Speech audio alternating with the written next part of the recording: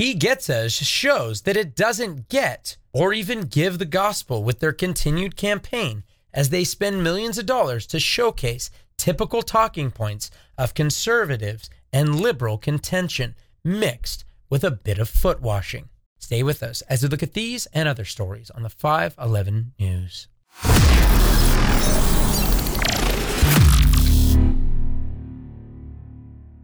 Welcome back to the 511 News. I'm your host, Chad Davidson of Good Fight Ministries. And on today's episode, we're going to be looking at the He Gets Us campaign. But before we get into that, we would love for you to click a like on this video, as well as subscribe to the Good Fight Ministries YouTube channel. And if you feel so led, leave a 5-star review on any podcast format that you are listening to this on. We just simply always say that just to help the algorithm and help us continue to bring out videos for you guys to be blessed by. But let's get right into it. The He Gets Us campaign has been something that has been talked about for well over a year. This isn't their first Super Bowl ad, and I'm probably not going to be their last. And it is something that has brought a lot of contention. And a lot of people have brought out, this is my problem with the He Gets Us. And then you have other people that are agreeing with the whole thing. But the most recent video that was shared on the Super Bowl actually has a lot of foot washing going on with different demographics, typically two different demographics that are in contention a lot. Now, the two most talked about, which looks like an AI sort of imagination thing going on there with all of these, and it makes it kind of weird. But nonetheless, the two most talked about have to be the abortion clinic, outside of the abortion clinic, washing the feet of the woman there going to get an abortion, with the people over to the side that are protesting.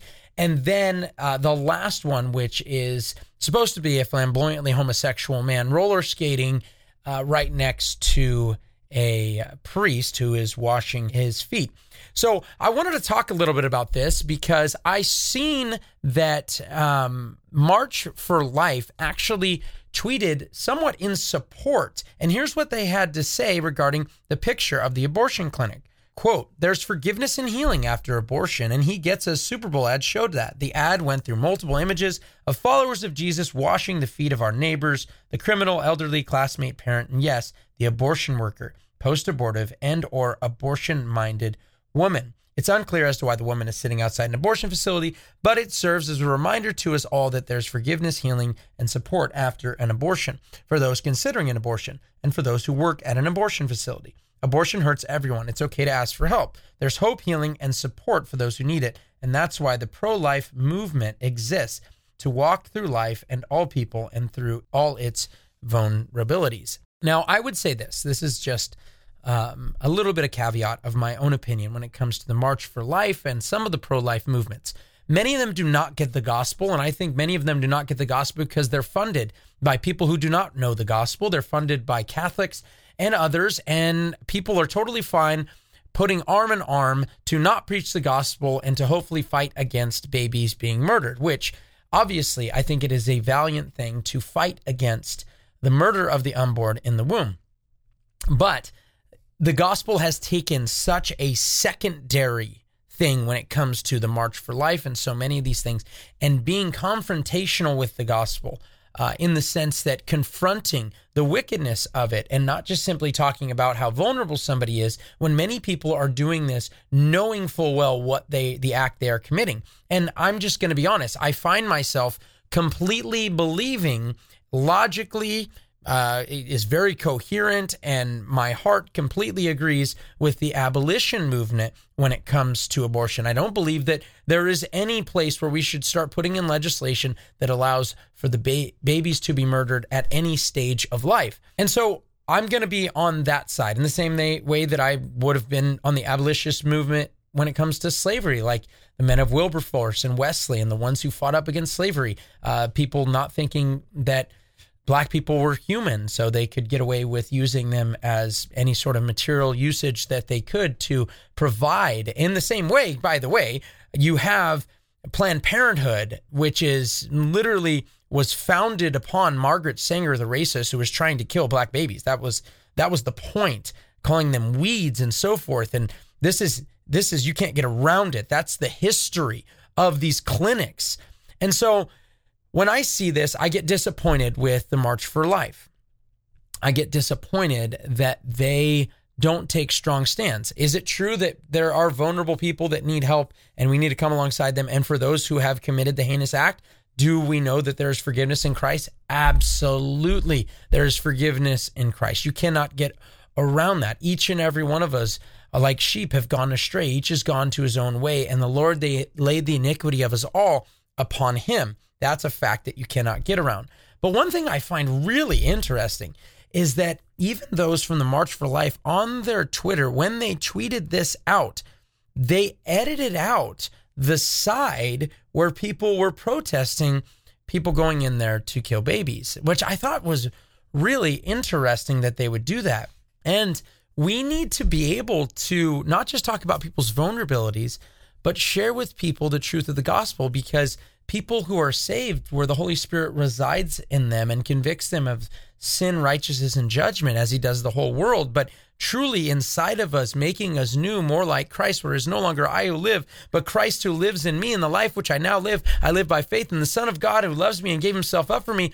Those people that come to Christ, if they are truly in Christ and following Christ, they don't go and kill their babies. So the goal is always, people could be pro-life all the way to hell. I want them to be pro-life, to be pro-eternal life ultimately.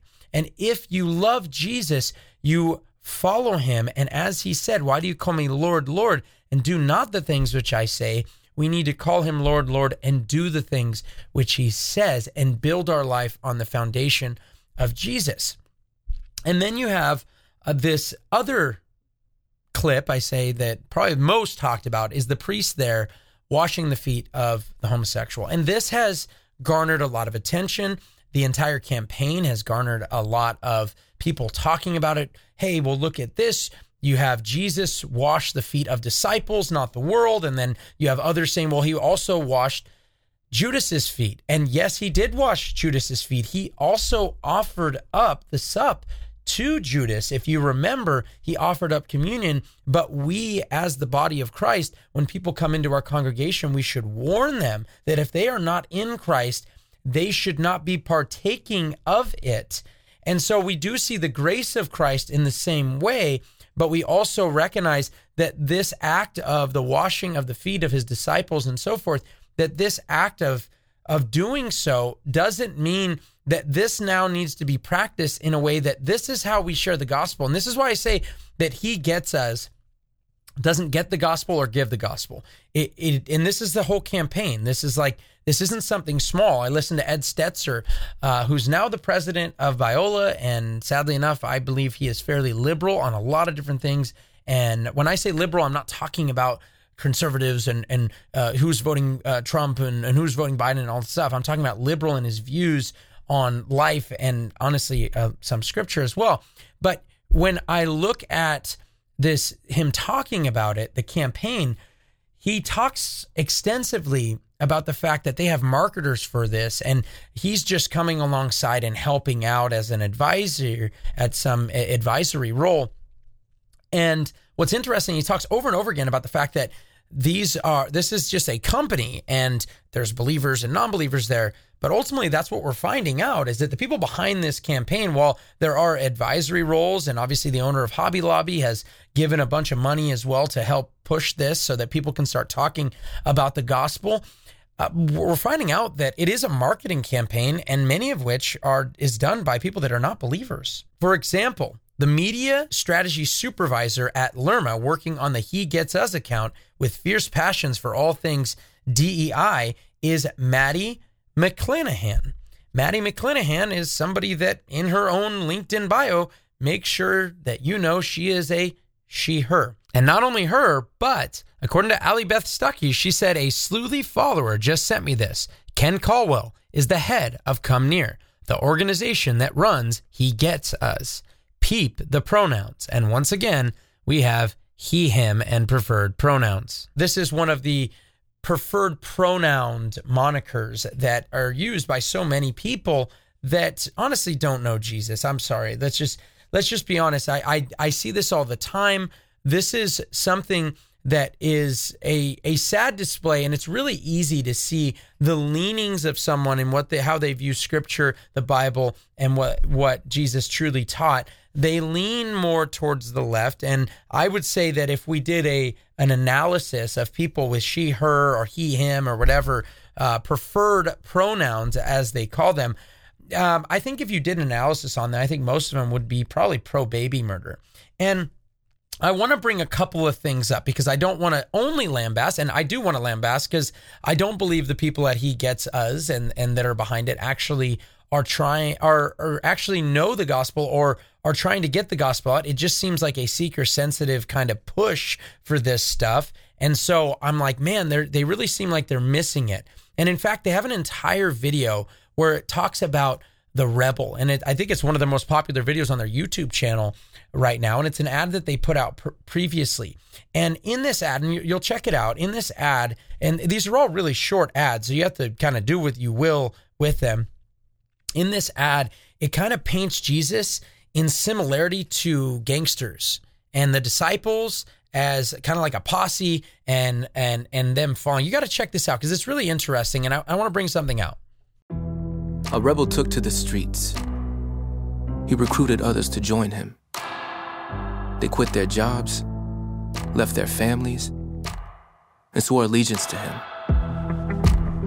They roamed the hood, challenged authority, and made a lot of people uneasy. Community leaders feared them. Religious leaders abhorred them. Law enforcement labeled them outlaws. We have to shut them down, they said. Get them off the streets. Protect our communities from these troublemakers. But they weren't part of a gang spreading hate and terror. They were spreading love.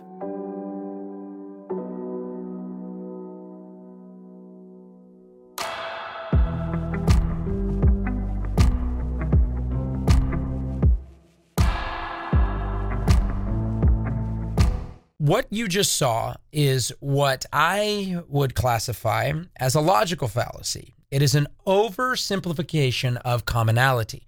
And this happens all the time. In fact, the very ignorant person by the name of Bill Maher does this with Jesus when he looks at Jesus and all the things that he fulfilled and tries to mash them with some of the false gods of Mithra and so forth. And you find out how ridiculous it is, and many of which are just oversimplifications of commonality. In the same way as he's talking about, oh, look, these group of people and they have different beliefs and they were doing these and so forth. It's an oversimplification to the point where it's dishonest. Now, for Bill Maher, I think it's willful ignorance on the side of dishonesty.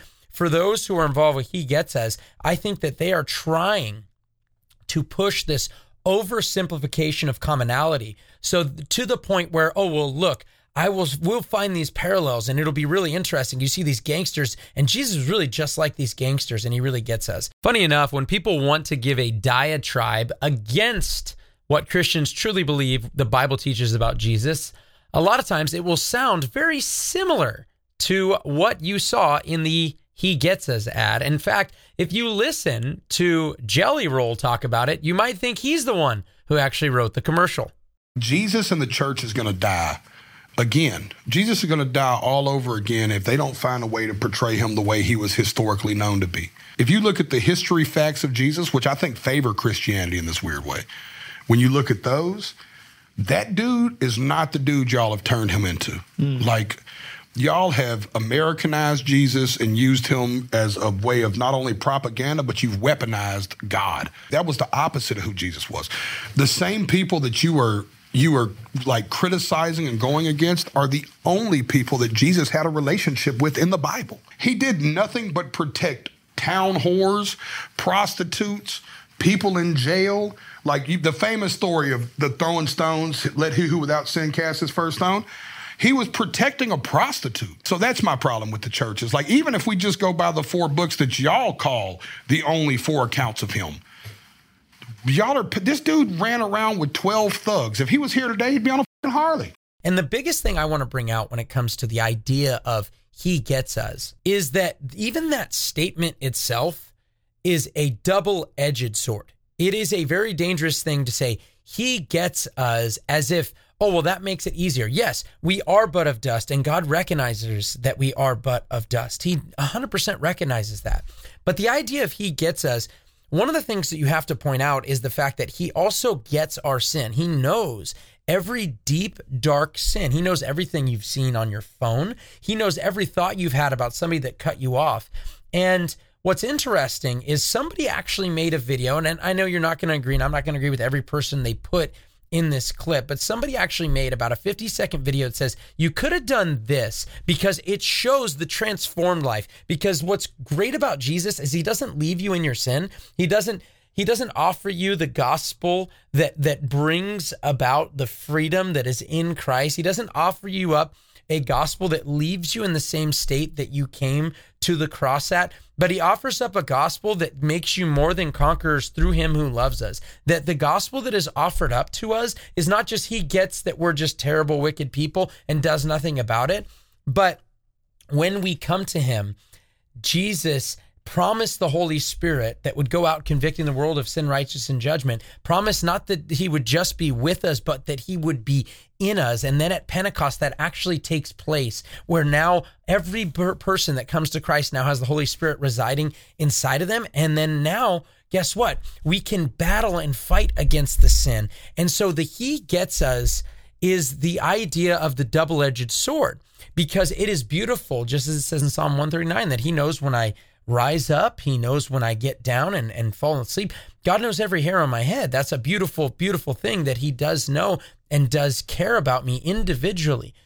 But also the dangerous thing is he knows every single non-believer, and he knows every single action and every single thing that's taken place. But in Romans chapter 5, when it talks about the fact that we now have access into the grace by which we are saved, and we get that access through our faith in verses 1 and 2. But then when we get into it, it talks about how one person may die for an unrighteous person. Maybe they might think about doing that.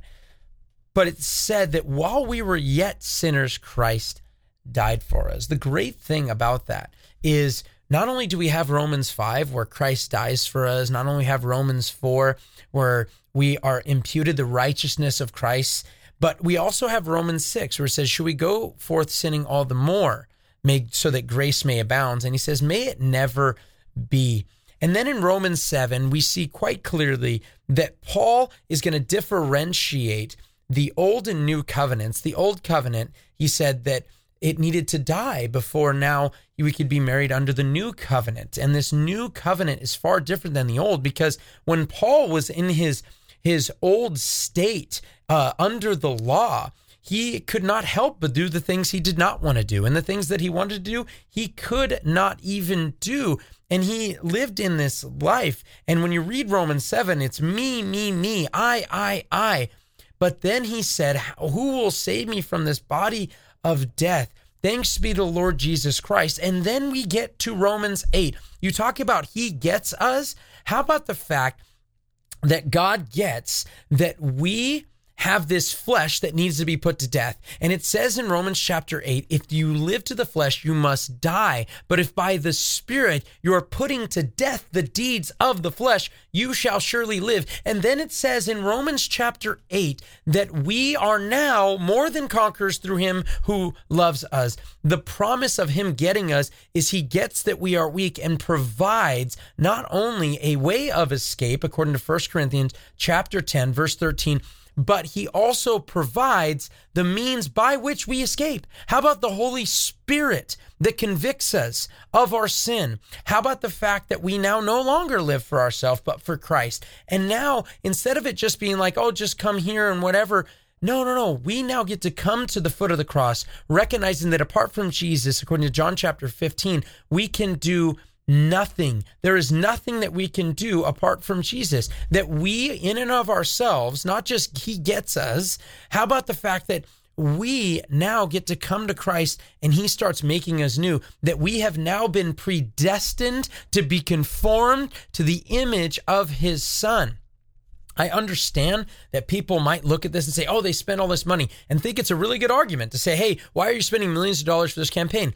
Is it a wrong campaign? I think so. I don't think they're doing a great job at all. And I think this latest one is maybe the worst. This idea that we'll just wash some feet. And that's kind of like the gospel. Jesus never hated. He just washed feet. I just think this stuff, the social gospel is ridiculous. And I think a lot of their over hyper focus on the humanity of Christ without the deity of Christ is a big danger. Now, don't get me wrong. That can pendulum swing to one side or the other. There's an entire docetic view where we don't talk about Christ's humanity at all. And in fact, that's called Antichrist in 1 John chapter 2. That's eventually, the Docetists is eventually what became what we know as the Gnostics, because they denied Jesus Christ coming in the flesh, and they are ultimately Antichrist. So we can pendulum swing that on both sides, but it takes the blood of God himself, and I'm quoting Acts 20:28, where it says that he purchased the church with his own blood. It takes the blood of God himself to pay for our sins, and not a social gospel where he just gets us. And if you're like, well, they spent all this money. If it was directed at the gospel and truly brought people to the death, burial, and resurrection, then I don't care how much money they spent. There are plenty of people that complain about no matter where you put money. Oh, you just build houses in Mexico. Why didn't you do it here? Oh, you just did this thing to share the gospel in the streets here near you. Why didn't you help the people that are poor in another place? No matter what you do, the either or fallacies come jumping and running and are thrown at. And I'm one person who's heard them over and over again, no matter what we've done, building houses here for the poor or sharing the gospel all over the streets, no matter what that you have done in ministry. I'm sure somebody will say, well, you could have done it this way. So I'm not one to just simply lambaste for that. I am one to come against something that I don't believe is actually preaching the gospel and now has brought a place of contention to say, oh, I'm going to show the differential here where there are these dogmas and these horrible things. And really, if you're coming against this and mad, it's because you're kind of a Pharisee, and that gets thrown around so easy. And let's stand up against both of those. Let's present a gospel that Paul did preach. One of Jesus' death, burial, and resurrections for our sins, that Jesus Christ died according to the scriptures, and that on the third day he rose again according to the scriptures. If we hold fast to that until the end, we shall be saved. Does Jesus get us? Absolutely. And he gets that we are sinners in need of grace. Does the Father get us? Yes, he gets that we are sinners in need of grace. And guess what he does? He sent his only Son to die for our sins. Let us preach the gospel. And guess what? I don't like this campaign at all. I don't like some of the people that are putting it on. I think they're done by non-believers. I don't think Paul, Peter, James, John, Andrew, or Jesus would ask non-believers how they want to share the gospel. But guess what? I will use this to talk about the true living gospel of Jesus Christ with my non-believing neighbor. But I'm going to do it confronting sin in the same way my Lord and his apostles did. This has been Chad Davidson, and this is the 511 News. The 511 News with Chad Davidson has been brought to you by Good Fight Ministries, bringing you news and commentary from a Christian perspective. This show can be heard every Friday wherever podcast shows are available, or visit 511news.org. Thank you for joining us, and we look forward to being with you next week on the 511 News.